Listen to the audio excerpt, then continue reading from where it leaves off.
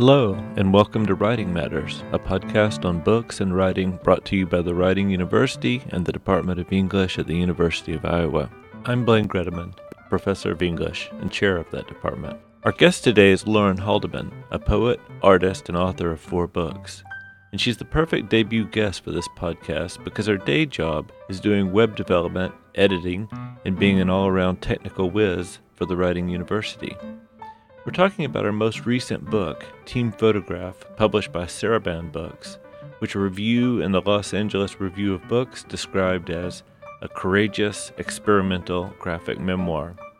We talk about the education that prepared her to write the book, the losses that made it necessary, and the nuts and bolts of composing and publishing a book that doesn't quite look like anything else on the market. Enjoy. Your publisher describes this as a graphic novel. And I don't know if I would describe it exactly as a graphic novel. I would describe it, it's got elements of graphic novel, poetry, it's got archival work, it's part sort of memoir. Yeah. So how did you describe it when you took it to them, or how do you describe it when you're out doing readings of the book? I would have to, when I was taking it to publishers, I was sort of writing out, instead of saying this is a book of, I sort of described the book. Like, there are sections of poetry, and then there are sections of graphic novel, graphic memoir, and they weave together. And this was, because I couldn't find a word or a label, you're right, that would fit it. It turns out that there aren't a lot of books like this. And so when I was trying to find it a home, it was a little hard just because it was, I think it was hard for me to describe it and for publishers to see fully what it was, which, I didn't expect when I made it. I wasn't even thinking in terms of that, if there's would be other comps or if there'd be other, what genre it was. And then as soon as I went out and tried to find a home for it, I was like, oh, wait, right, this is weird. Yeah. Yeah, so comps, that's a term, I always, when I'm teaching an editing class or something, my students, I talk to them a lot about comps. And so for people who aren't publishing already, it might be unfamiliar, but that's the idea that you go to a publisher and you say, you try to find a couple books on Oprah's book club, right, basically, and say, it's, yeah. Rachel Yoder's, book exactly. right now is really big, and it's, so you could say, oh, it's in the, same realm as Night Bitch, or it's in the same realm as Prep, or it's in the same, and that way, a publisher, and then also knows where the market is, how it could sell and where it would sell, that sort of thing. Night Bitch is a really good example, actually, because all of a sudden I've definitely noticed that there is a sort of genre of these sort of interesting, sort of sometimes slightly dystopic books on motherhood, that are popping up everywhere. The School for Good Mothers is one that I just read. So those are comps. So I don't know, as you were having that discussion, did you just sort of put together like this is a mashup between this book and that book? Is that how you proposed it? I did. I used that word mashup a lot. I used the word hybrid a lot. And then again, just sort of actually explaining what the structure of the book without labeling it. And when I tried to think of comps, I could only think of actual full graphic novels or actual full collections of poetry. So that was hard. What were some of the ones that you used then? Some of the graphic novels and full collections of poetry? I mean, in some ways, I guess I'm asking you which ones are sort of inspirational, right, or important to you as a writer, or especially as you were writing this. Chris Ware is absolutely my favorite graphic novelist. I've been reading him since I was, an undergrad here. And what I think he's doing is, not only is the artwork impeccable, but the way that it moves across the page and the way that he uses space as a pause and that sort of thing. And so but you can't really say Chris Ware because, I mean, his his collection of work is huge, and it's not really what's going on with this. And so I would also say like Alison Bechtel, like Fun Home, point to that, saying, okay, she's doing a really interesting and exciting thing here where it is a memoir, but it's been illustrated, but it's a really well written memoir, which I appreciate in graphic novels. But again, from front to back, it's a graphic novel. There are no sections of any other type of, writing. Yeah, I mean, you even have sections. I just kind of randomly opened up a page of what I would describe as, found or archival material that you're incorporating. So there's this really interesting kind of research base to it that I thought was really cool. And I mean, the question about books that you read or that were important or that you used as comps was kind of getting one step ahead of another question I wanted to ask, which is about the kind of education that brought you to writing a book like this. You already mentioned that you were a student here at Iowa. So I guess, I mean, over the course of a couple questions, I'm really curious sort of what kind of classes prepared you in the long trajectory of your career to do this kind of work. And then we can get into sort of other kinds of experiences and readings that might have prepared you. But going back to being a student, I'm really curious about that. This is a good question. So I went to school for high school, and then found out about the University of Iowa sort of by happenstance. I had wanted to. I've always been interested in writing and art. So like even in high school, I was like obsessed with William Blake. So Blake is doing similar stuff where he's taking a poem and he's illustrating it. Yeah. And so the poem gets, in Blake's case, oftentimes much creepier when you see the illustrations. Yeah. His work is sort of like a fever dream, Yeah. But and you can't separate the text in any way from the. I mean, you can study his poems as a poem, but they're really meant to be looked at as those prints, And so I was asking around saying, I'd like to go to a place, I'd like to go to a school where, they have a really good writing program, but they also have a really good like art or printmaking program. Because at the time, again, Blank is doing prints. And I was enrolled at Syracuse actually, and was driving up there to like register for classes with my friend and her dad, and we got in a car crash. And I remember thinking, like, is this a sign? And I had, the week before, the U.S. News and World Report, and the number one on the list for writing schools was this University of Iowa. And I was like, well, that's weird. I've never heard of that place. And the number one on the list of printmaking programs was University of Iowa. And that really freaked me out because I thought, whoa, wait a second. And I looked up University of Iowa, and back then it was like the slowest internet. So like the old Capitol, like loaded line by line. And I mean, even before the page was loaded, I was like, I'm going here. Like, this is where I'm going. So I made a big switch to come out here. I have no idea how far away it was from DC, from the East Coast. No clue really like where it was. But and when I got here, like even my freshman year, I was taking poetry classes and EPB, like from Paul Deal. I was taking poetry writing classes from writers who were graduate students at the time, like Robin Schiff was my teacher. Dan Beachy-Quick was a teacher of mine. It was just like a treasure trove. And the town itself, so as much as the classes were, I took a class, and now I'm going to forget the word for what it's called when you write a poem from a piece of art. Oh, ekphrasis. Yeah. A full class on just that. So we're looking, at like Francis Bacon and Jory Graham. And so all this stuff that I didn't really know was possible before. And then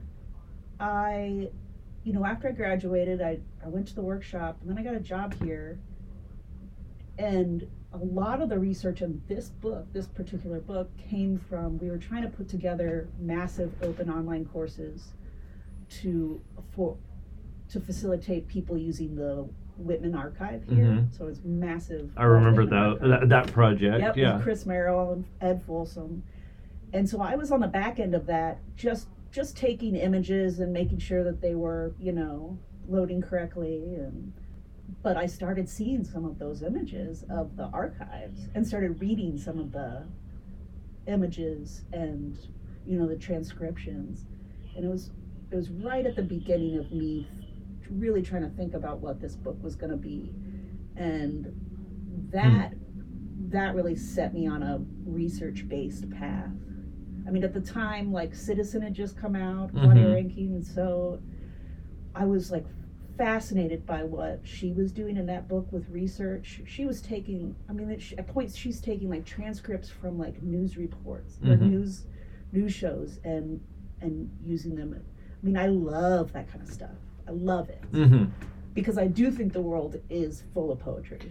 Yeah, I do too, and there's something about being in an archive that, you've got this. The book is about ghosts and about hauntings, and there's something about being in an archive. I've never been good at articulating the sort of thrill of working in an archive, like what it is, but there's something about having these sort of glimpses into people's lives and sometimes into elements of people's lives that were not fashioned for you to see, right? In this, whether it's a kind of first draft of a poem or a letter or whatever it is. I've always just found it one of the most interesting things about working in a university and working in literature, and so that's this paragraph out of the Whitman archive. So this has never been published as Whitman's writing. It's a journal entry. But like you were just saying, it completely changed my view of Whitman because, can I just read it? Yeah, go for it. And it was this paragraph that, launched a whole half of this book. Scene in the woods on the peninsula told me by Milton Roberts, Ward G, Maine. After the Battle of White Oaks Church, on the retreat, the march at night, the scene between 12 and 2 o'clock that night, at the church in the woods, the hospital show at night, the wounded brought in previous, the silent, stealthy march through the woods, at times stumbling over the bodies of dead men in the road.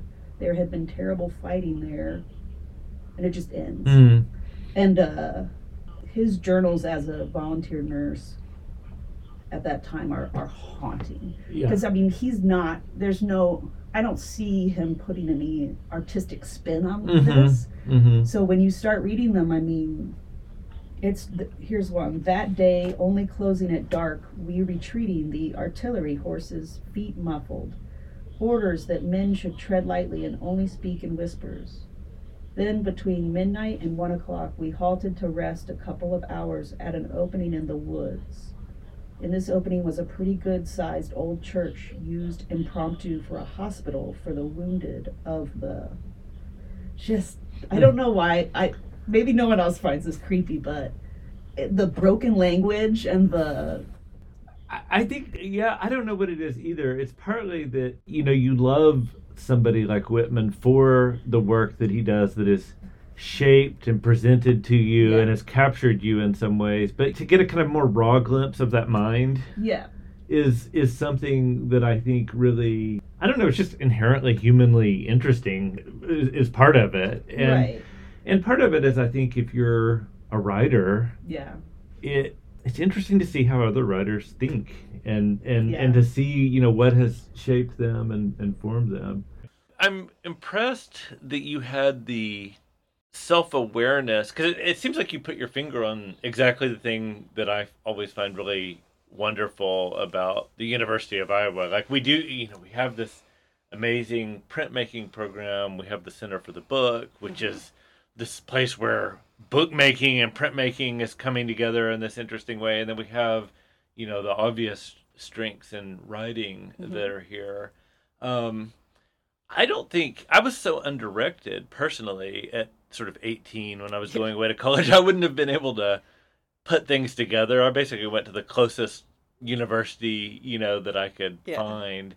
How did you have and you say you were already really interested in Blake and you identified you wanted I mean that seems Yeah, I don't. precocious to me. I know, right? I don't know. I mean, I had a really good English teacher in 11th grade. So I played a lot of soccer, which this book is about. And it was a really competitive soccer in Northern Virginia. And so, as I played and I was moving higher and higher up these realms of the soccer world and Olympic development and all of that stuff. There was another part of me that, I mean, must have been the writer and the artist in there that had always been there since I was a kid, but just, I started becoming disillusioned with soccer. And I started not really seeing a future for me with it. One, because I don't have a competitive personality. I have an extremely collaborative personality. And so playing soccer at high levels, when you're like 14, 15, 16, I mean, it doesn't help to not have a competitive personality. And then I had sort of a freak accident happen where I lost my PCL. I was on a breakaway headed towards a goalie, and she slid right into my knee. It hyperextended backwards, just took out my ligament. And I mean, with that, my soccer career was done. But I would say probably up to 6 months or a year before that, I was trying to find a way out. Because I wanted to, because I was a weirdo. Like, I was starting to realize that I wanted to be in theater. I wanted to do art. I wanted to do writing. And I feel like the other girls, bless them, could also tell that I was a weirdo. So I wasn't like, I mean, my place in the hierarchy of like the social realm of soccer was also like very low and difficult. And so when I broke my knee, I remember I was in this English class and I kind of went into sort of my first existential angst realm, because I think too, I'd gone from exercising 7 days a week to not at all. And what really got me out of that realm, because I remember thinking like, oh, we're all going to die. Like, I'm going to die. And like, it'll be a moment just like this. Because it was like your first confrontation with having a fragile body. Yeah, a fragile body and like death. And I'm a teenager and all this stuff. And reading, that English class really pulled me out of that shit. And we were reading, of course, like Thoreau and Emerson and the stuff you read in high school. But we were also reading Blake and other getting little bits of these other writers. And so that I don't know if that's what fueled my like sort of insane sense of focus, but it went from really, I mean, I really loved soccer for a long time. And when that was taken away, I mean, I really turned all my focus over to this new world. And I read a lot. It was one of the only things that made me feel better about those death thoughts, that existential like crisis I was in, was reading. I don't know why. And so, so you're right. Most of the time, a high school junior and a high school senior doesn't see like that their path into the future that clearly. I think just through a series of events ended up, and it was hard at first too, because when you're going to school in Virginia and you say you want to go to school for writing, like all of the schools that are suggested are on the East Coast, maybe one West Coast school. And I remember going to several different people. What's the best school for writing? And they would, list off a bunch of East Coast schools. And, it took a friend of mine finding that listing at the University of Iowa. And it just blows my mind that they wouldn't have even, and by that time, University of Iowa was pretty well known as a writing mecca. Well, it's interesting because, I mean, on the one hand, like the tale of the proverbial high school English teacher that turns you on to literature it's such a classic. Like, it's so classic, yeah. I mean, it is also the reason that I ended up becoming an English professor ultimately, and it also, like you said, it's like how many weirdo kids. I mean, for me, it was like the, weirdo kid in a tiny rural Yeah. place in the middle of nowhere. Also Thoreau, actually, I remember Yeah, Thoreau being Thoreau really, is a big really one. big. It's like you're suddenly able to have like these deep thoughts, and you can Yeah. like I mean, now I know more about Thoreau, and I'm like, nah, but yeah, yeah, yeah. And so it's such a refuge. But on the other hand, I think, I don't know that a lot of high school English teachers aren't necessarily, they're not like college placement officers. They don't. It's no. not necessarily their skill set to be up on like the sort of Yeah. connections you were making, especially with like a print program and Right. an MFA. But these were the college placement people Oh yeah, who yeah, weren't figuring it out. So I mean, it just blows my mind that they weren't. I was like, it's right there. yeah. But it is. It's kind of Midwest over. We get overlooked. So Yeah, and there's also always just a little bit of serendipity in a career, yes, I think. yeah, it was extremely serendipitous.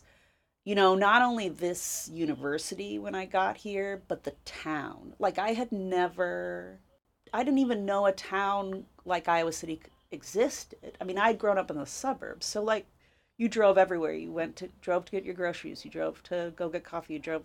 I'd never been in a place where you walked and got groceries or Hmm. walked and got a coffee. Like it blew my mind, Yeah, and I loved it. And then all the people that this town, sort of attracts also was such a great and wonderful mix, like a serendipitous mix of yeah. people that I met. And it is interesting just in that it's a place where, if you're in a coffee shop and you tell somebody you're working on a novel, Yeah, and you literally are just a nobody who's never published anything, like people don't think that that's absurd or they preposterous. take you Yeah, they take you seriously. seriously. I mean, I couldn't believe it at first with people. I'd say back in Virginia, oh yeah, I would. I'm going to school. I want to become a writer. People would be like, okay, like what do you mean? Are you? Yeah, like a journalist or Yeah, yeah. or a teacher, or and I'm like, no, a writer. And then yeah, you come here and just everyone around you is doing it. It's a totally different vibe, and it really helped me to have the confidence to keep like trying. Yeah. You know. I've never really been in any other place Yeah. quite like it in that way.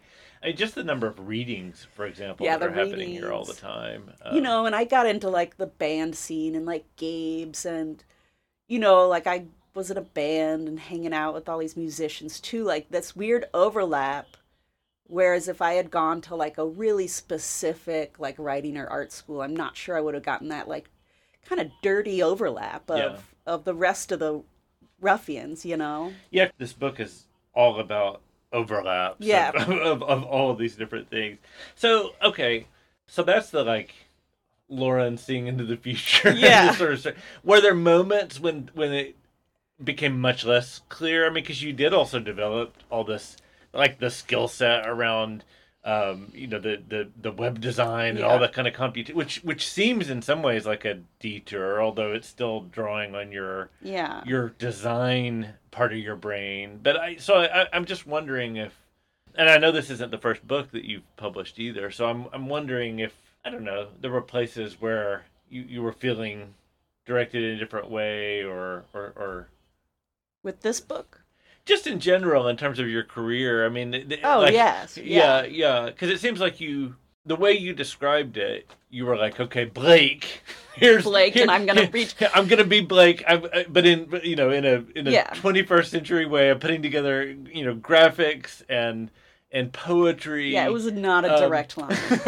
I mean, I think I've given up on writing and given up on poetry, like really given up on them, probably like 5 or 6 times. So maybe once every decade, twice every decade. I mean, it was not a direct line. I mean, like I was in this band. I was playing this accordion for this band. I was like in love with the guitarist, and then like that didn't work out, and so I spent years just like in just trying to figure out, am I making music to impress this guy? Mm. And then like it's just so embarrassing. And then I learned computers to impress him. I didn't know how to impress guys. Yeah. I went at it all the wrong way. I was like, I'll learn HTML code to impress him. And it just doesn't work that way. Turned out to be a wrong thought. Yeah. I do think a lot of, I mean, like you said, it's sort of embarrassing to admit, but no doubt part of the reason that I ended up getting interested in writing poetry and reading poetry was to impress a girl who I'm married to now. So it kind of worked. You did it! But I think you can't discount those, no, those you can't. motivations. It's a driving force. Like, I mean, we're animals. Like, we're supposed to, I mean, nature is driving us to reproduce. So all of this really is just like different ways to get there. Yeah.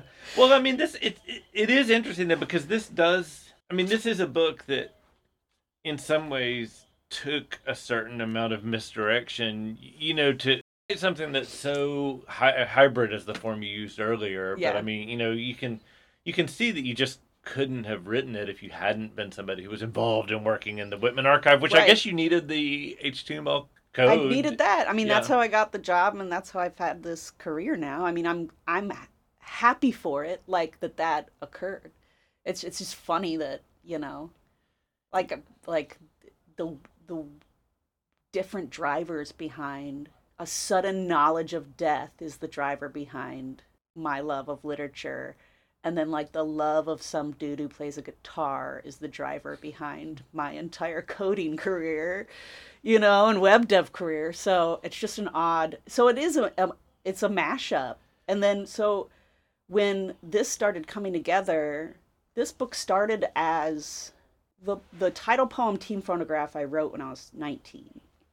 So I had broken my knee, I stopped playing soccer.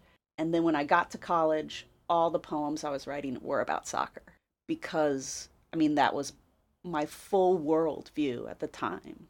And I needed to sort some shit out. I mean, obviously, like of what had happened to me, what had the whole thing even been? Yeah. I mean, being in that sort of that high level competitive arena at those young ages, like I would never let my daughter participate in that now, you know. But, that a lot of kids, there's just like, we like a little bit, we push kids, we exploit them. So the first poems were me trying to like start to understand what had happened.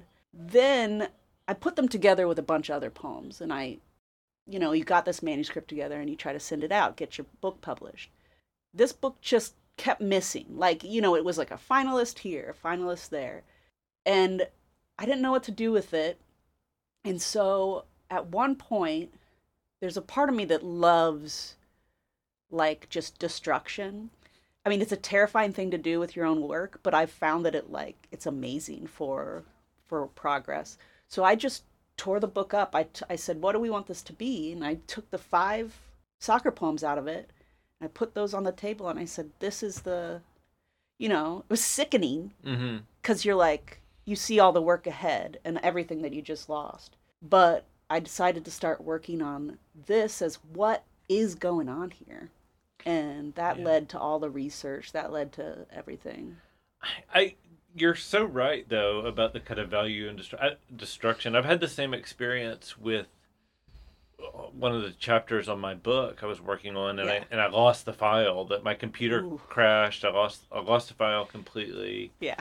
And you have this kind of moment of despair, but then then there's a kind of liberation where you're able to start rewriting and thinking about what the good ideas are, and you're not so tethered. It was really important, actually. I mean, I think it helped me get rid of a bad chapter, and because I only really remembered or had the energy to write about the really kind of the most interesting parts of it, as I was recomposing. It is important sometimes. I don't know how you sort of screw up the will to do it. I think you just maybe accidentally do it a couple times and then realize like what a great tool it is. Because, I mean, I've found with creative work, that oftentimes the things I love the most and have the most, visceral connection to that I've made are the things bringing down a collection or bringing, and that's like, I mean, it really is this dance of like grief and death and rebirth. I mean, all just sitting in your bedroom or something, but you have to grieve though, like all the poems that got taken out. I mean, they're still like, I love those poems. They're out there somewhere. I don't think they'll ever be published. Yeah. And so I knew that. I knew once they left, I don't think these are ever going to be published. And so just sort of like grieve those and then start anew. And then the second time that I did a bunch of research. I wrote a bunch more poems about soccer. I thought it can't all be about me and, the dynamic of my team. So I went and looked and I remembered that we played near this battlefield. So then I went, researched the battlefield, Bull Run. And then that led to the Robinson House. And then at the same time, Whitman was coming into it with the work I was doing. And I wrote all these poems, and then I sent that out. And I got a lot of comments back like, this is interesting, but I don't know what's going on here. And I realized, oh shit, this project is also bigger than a collection of poetry. Because a collection of poetry doesn't generally have a narrative in it. And this absolutely did. Even though the narrative hadn't fully been formed, it needed a narrative. So then I wrote tiny sections of nonfiction narrative trying to describe just first like what I was talking about with the soccer and where I grew up. And then as research kind of took over, then I was describing the research process. Then suddenly I was describing the process of making the book. I mean, it was a little terrifying how out of control it got. Like it, do you know what I mean? Yeah. Like the book took over and I was just sort of like its servant at a time. And so many parts of this book were written like they were birthed out of the writing of itself, which is crazy to me. Yeah, I mean, that's the creative process. I know. Mean, that's the thing. I mean, to come back to Whitman, I've read some about his creative process and the way he sort of surrounded with the detritus of his life, and he would pull up these pages and just sort of write some from them, and some of that would, I mean, it's very mysterious, and it does seem like in a lot of ways it's out of your control. But I mean, that's the oldest idea about poetry. I mean, that's what that's what the term inspiration, right? You're like a conduit. You're a conduit. Yeah, and I mean that I feel like I've always known that. I've just never been involved with a project where I was so obviously, like, it was almost like my hands were being moved by someone else, And I was fighting against it because, I mean, I think I'm a pretty lazy person, like, inherently. And this book demanded that I just keep working. And there were so many times where it's like, I don't, like, when I realized that the sections of nonfiction needed to be comics. Mm-hmm. I mean, that 2 years to draw these. Yeah, so it feels, I mean, this is one of the things, I hate to to bring this conversation back to Milton, but I can do it with lots of other poets too. Yeah. Milton, lots of poets, they will describe their poetic process as a kind of, a burden. Yes. As something that's, it's terrifying. There are all those moments in Paradise Lost where you get the sense that Milton has lost control. He has lost control. Yeah. He's on this horse, and he's and it might just kill him. And I love those. It's the struggle through his whole career, is that he has this sense that if you're really going to do something lasting, which is absolutely what he feels called on to do, that it is going to put you on the line in some ways that are outside your control and a little bit terrifying. Yeah. And I mean, like, I've tried to choose an easier, like, I wish I could just, like, sometimes I'll take a break and maybe, like, I come home after work and I watch TV, Mm-hmm. or I'll like go on Twitter or whatever, but there's always this sort of driving force that's making me want to create. And it in a way, it's, I mean, we have a little bit of a, what do you call it, like confrontational relationship, because a lot of times I just don't want to do it. I definitely didn't want to draw all these comics. You know what I mean? Yeah. Like, I knew from the start, I was like, this is going to be insane. I mean, it takes a long time to draw a Yeah. graphic novel.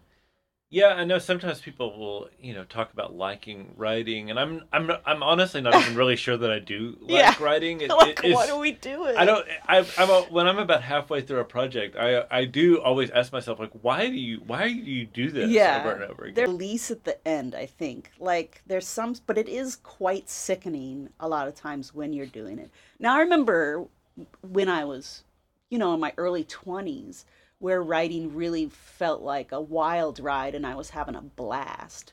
But it hasn't felt like that for a while. And it's, and that's okay. And I've even said, like, after this book, I'm done. Yeah. And we'll see what, I doubt I'll be able to fight it off, because it is like a type of haunting in a way too. Also, my brain does not do well without a complex project to work on. It will go to very dark places. My brain's a problem solver, just like all of ours are. And if I don't have a project, I'm not thinking about good things. Yeah. Well, I wanted to ask at some point about if you have a writing routine and what that looks like. I mean, for you, it's probably not just a writing routine, because there's also the drawing and the drawing. Yeah. So it changes. So okay, so when I first started writing, I would write for hours and hours each day. I was in my early 20s. I was an undergrad. I didn't have anything else going on. I loved it. I would write at night. I would write in the morning. I'd write during the day. Then at the workshop, I started needing a little bit more structure, because I was writing here or there, but I was also like drinking a lot more. So I'm sober now, but the problem was beginning to arise. So I went and got a job. Like, I was like, I've got to go and get a job so that at least during the day I have someplace I need to be and make some money. And so the writing sort of became hit and miss. Then after I had my kid, I thought, well, it's done. Our career's over. We're a mom now, it seemed like a very true statement that it was over. But I kept writing, and I would write. I had this book. It was about the size of a passport. I had these little books about the size of a passport, and each page was a date. So I would just write at the end of the day, after I got my baby to sleep, I would write a single page. So it took me sometimes less than a minute. Mm-hmm. But I kept doing it. And after about a year, I mean, you keep doing that for a year and you've got yourself a poetry collection. Mm-hmm. I took all of those. I figured out which parts were the best. I highlighted it. Love doing that kind of stuff, like sifting through. And then I created poems from that and put those together, and that became my first book. So that was out of nowhere. So that was almost like it was like a kind of weird autobiography of being a mom, and just how weird, like, it is to make a human being. And you weren't even necessarily purposefully writing it as a book at first. I wasn't. Yeah. I thought my career was over. I think that's what made it so special, was that I wasn't putting any pressure on myself. Mm-hmm. Came out wasn't at all skewed by what I thought people might like or not like. I just knew I needed to keep writing, to keep sane. So and then my brother died, and writing became another thing. Writing became a way to deal with grief. So I was writing these poems about, imagining what his life would have been like if he hadn't died. And that became like a process and that was a sickening time of writing, but there were I think I got a big sense of relief from that. And I think it was part of my grieving process. Now, so this book was its own where some days I thought I need to work on the writing, other days I thought I need to draw.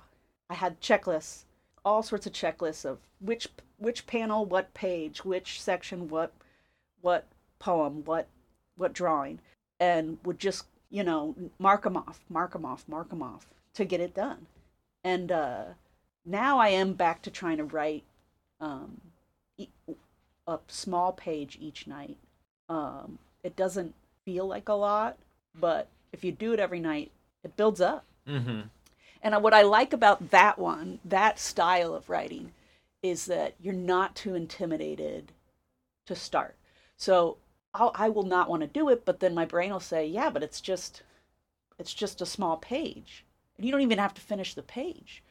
There have been nights where I've let myself just write one sentence, but I think that's important because that means that the next night, you're not letting the process of it intimidate you, Yeah. And so that's what I've been doing recently, and who knows what that will become. Yeah. That process does change at different stages. Yeah. In your life. I've always been a little bit hear people talk about how they have like a writing, like for John McPhee, talk about his writing routine. It's so regular, and John McPhee, don't use him as an example. It's like it's almost inhuman, This... But actually, I learned a lot from John McPhee talking about that routine. He was at the Engler like several years ago, and he sets a timer. I remember that talk. Yeah, okay. Yeah. And do you remember he said that when the timer goes off, he doesn't even finish the word? Yeah. And I thought he just lifts the pen or lifts his hand and he stops writing. And I thought, a timer? Like, I love that. Because, then in a way, a timer becomes an authority figure that's not you.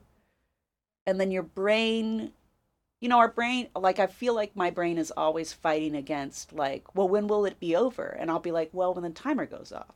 And there's something about that tricks my brain into being like, all right, I learned a lot from that talk.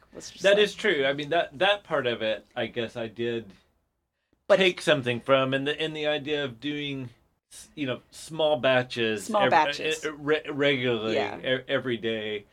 I have to have a project. I actually have to be motivated and be writing toward a book project usually to hold myself accountable. I have a much harder time doing what you're describing, actually, which is just sitting down and writing for yourself, even though I hear so many people talk about that.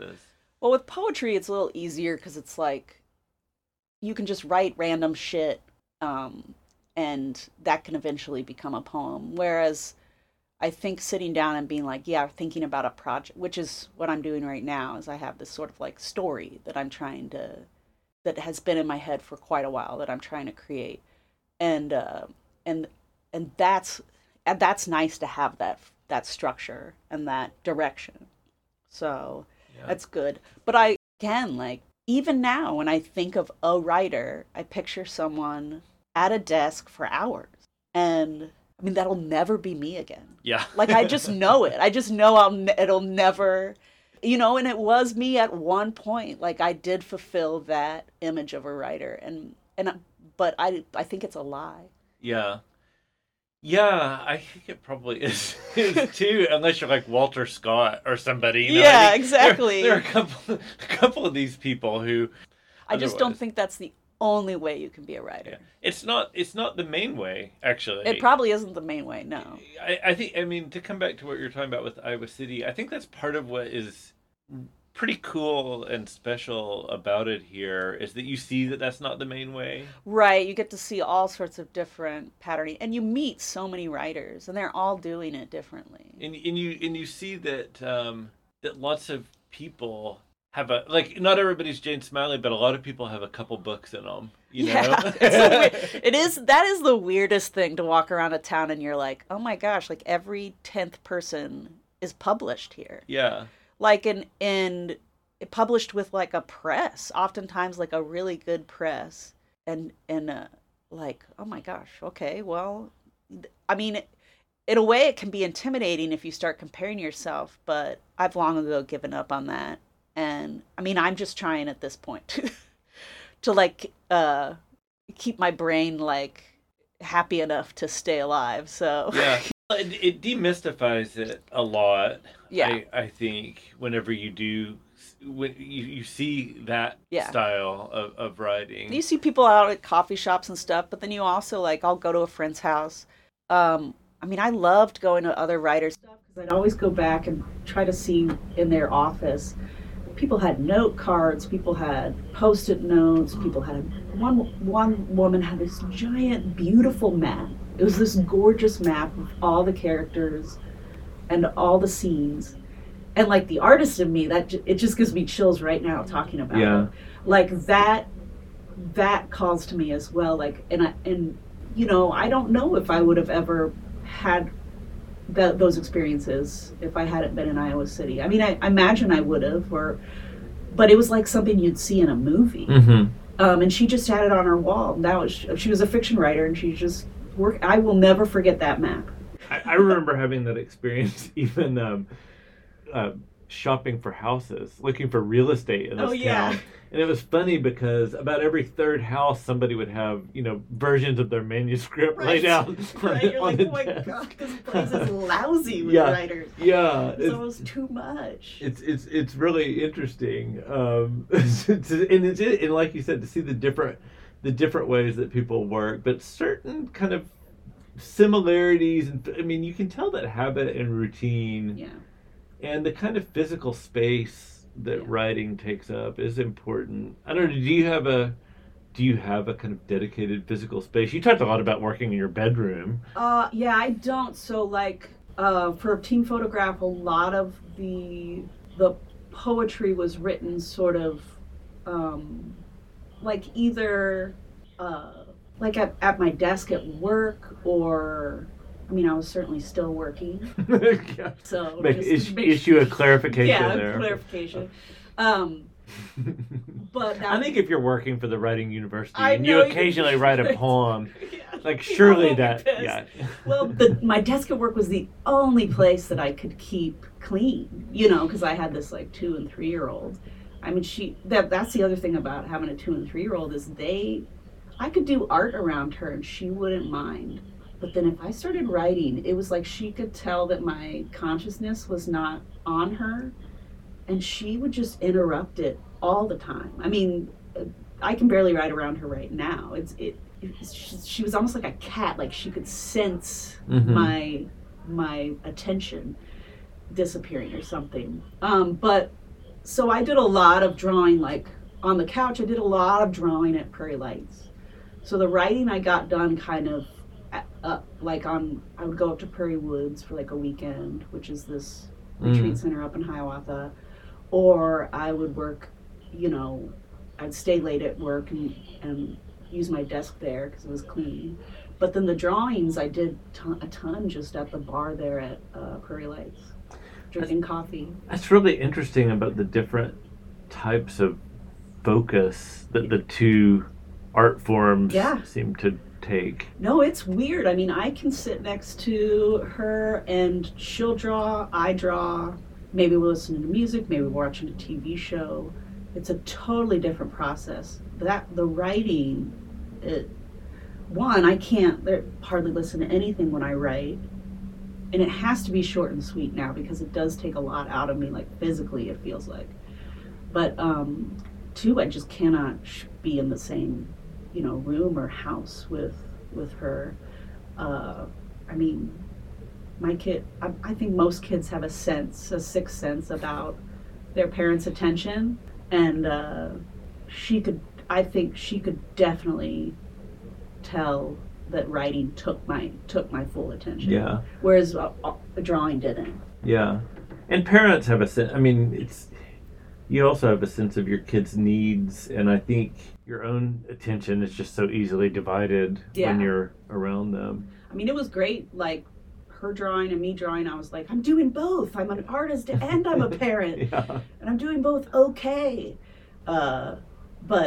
But yeah, the other stuff I would just I'd have to leave my house and completely. I've finished. So this place called Prairie Woods is like up at Hiawatha. It's just like Franciscan retreat center. It's very bare bones, but they give you meals and they give you a tiny room with a tiny desk. And I finished pretty much all my books up there because there's just no other way. I needed like mornings all the way to nights to be able to do it, which you're not going to get as a parent. And I needed to be able to like sleep and wake up and then sleep and wake up again, like, you know, in order to get these books done. But that was how I would do it. Yeah, there's something about that kind of monastic. I wrote my first book mostly over in the University of Iowa library. There's these carols, these little carols, and they're like monk. I used to describe it as like a monk cell because barren. It's just bare cinder block walls, and it was and they're tiny, and it was the perfect place for me to go work and. Maybe it's tapping into that sort of sense of religious fervor that you were talking about earlier. There's something about that kind of focused attention that it requires that sometimes does seem to take that. It does, and it's for me that's painful. Like I don't like doing that. I don't want to turn off my phone. I don't want to turn off the music or the TV. But I mean, I remember up at Prairie Woods for the second book when I was writing about Ryan, and I hadn't really, I had thought I grieved and everything, like we had done the funeral and I was going to grief therapy or whatever, and it was probably like 6 months after he died, and I got up there and I put all my stuff down, and you're just, there's no one really there. The nuns are in like a house, and I just lost it, and I was like, oh, okay, I've been keeping myself pretty busy, like, you don't want, and it's the same with writing, like, writing is that, like, that crack in the facade. It's that opening where you start to feel stuff that you don't want to feel, and, I mean, in that way, it's extremely powerful, but I can see why all of us don't want to do it. Yeah. Especially not all the time. Not all the time. I mean, when I was in my 20s, I was like, yeah, let's feel all the time. Let's feel all the feelings. But I don't, my body's older now. I can't take all those feelings. There's something about a kind of, I mean, you've talked a lot about writing being painful, and I mean, when you look back at like the Whitman stuff as well that you were talking about pulling from the archives, I mean, there's a lot of pain there, and there are a lot of intense feelings, and this is something it's hard to tell or think about with younger students too, but sometimes I do think you just need an accumulation of experience that you don't necessarily have at 20 or 21 yet.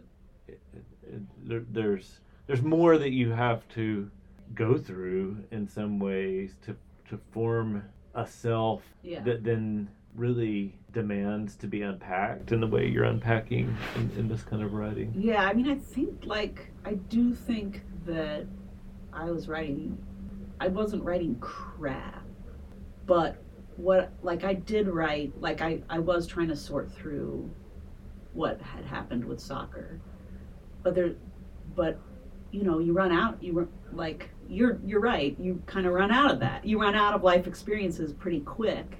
And then from there, I was just sort of writing like just a lot of like imaginary poems or poems based on thoughts, based on ideas, or based on prompts. Yeah. I mean, it's not, I wouldn't say, I would trade all these books to not have had what has happened in my life. Do you know what I mean? Like, I don't think it's a fair trade to lose Ryan but I get these 3 books out of it or something. I don't even care how many books, like I'd always pick Ryan, but it does happen, like stuff just starts happening, and it's not only is that like fodder for the work, but the work ends up being a tool to like figure out how to deal with all the stuff. I think that's right, because like you said, you wouldn't trade it, but also profound loss is just a fact of everyone's life sooner or later. And the gift of writing is that it does give you a way to process and to turn that into something other than just loss. I mean, whether you're writing a book or you're writing a eulogy. Right. I think Or a that's diary. that part of the reason that people feel so compelled and called on to process it in language that is shaped. Yeah, I mean, language is just a processing system. That's the thing. You're just putting it through a processor, and that's helps because otherwise it's so undefined and wild inside of you. These all of this being alive, all of this like living. So Well, to come back to the loss, I'm interested since you've already talked about your brother, yeah, because I noticed, in the note that you have here, because this book is not explicitly about that. Like you said, that's more the previous yeah, book this where one you was were not. really engaging and processing.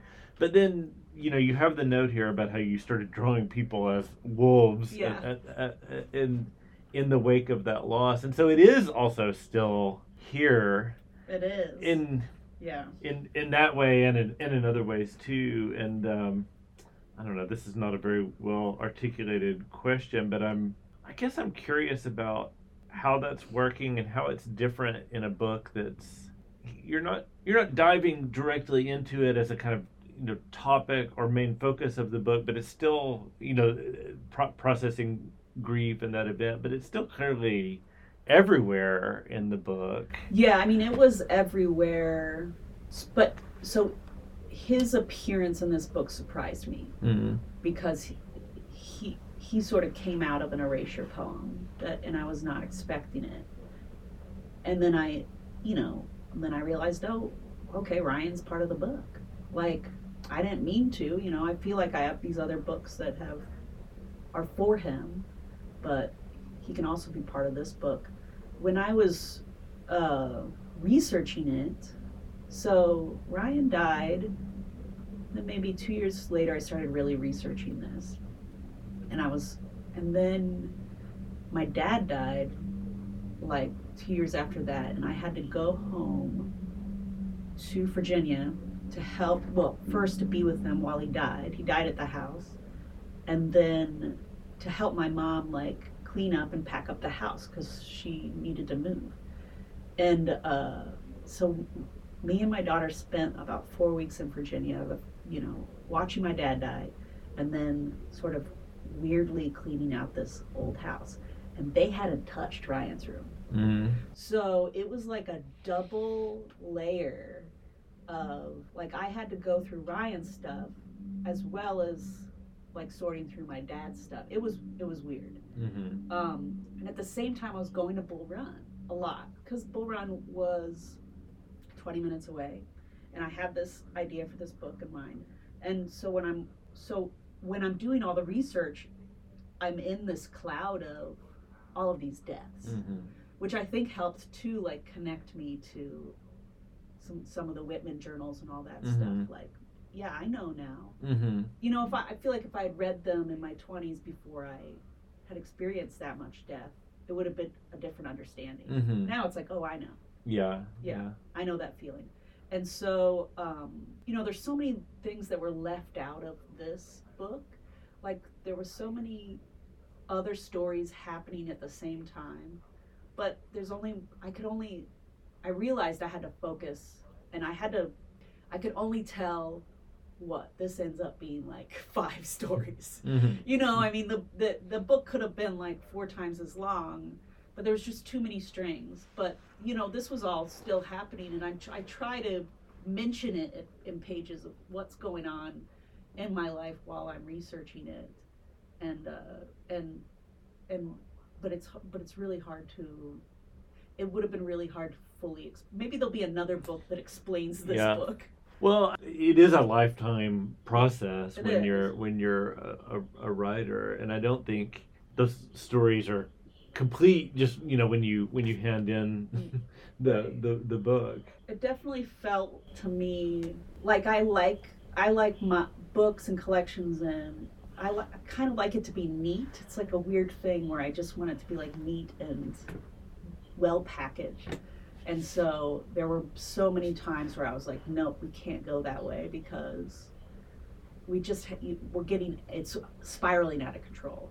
And that was another type of sadness, to have to cut off a bunch of those. Yeah. Like, and I think the note at the end is a little bit like that, where I feel like I'm tacking on another. It's like, oh, and also think about this. It's like, but they, a lot of people ask me, why do they have wolf heads? Yeah. And so I wrote back, like Edward Carey was like, I want to know about the wolf heads. And I wrote him basically this. And he said, this should go in the book, this explanation. And I was like, okay. So I cleaned it up a little bit and put it in the book. Well, I really love the book. And, it was, for all the reasons I said, it's just, I love it as poetry. I love it as graphic novel, which is a form I've just, I've really, as a teacher, come to appreciate so much, and as a parent, actually. Yes, as a parent, for sure. And then, as a book that's just, delving into the archives and thinking about history, I think I really, really like it in those ways too. So the hybridity that you've been talking about is really something that I just really admire about it. And I'm not surprised to hear that there were a lot of different threads that had to come together to enable you to write it. A lot of different it took a lot of different forms. It was baking for a while. Yeah. But I think this is, I felt like this is, okay, we've gotten to a final form here. Yeah. It's not asking anything more of me. Thank you so much for joining me for this discussion with Lauren Haldeman, and thanks to Lauren for being willing to be first. It meant we were still working out some audio bugs, but I hope you enjoyed the conversation and will look for her latest work, Team Photograph, which is available, as they say, wherever good books are sold.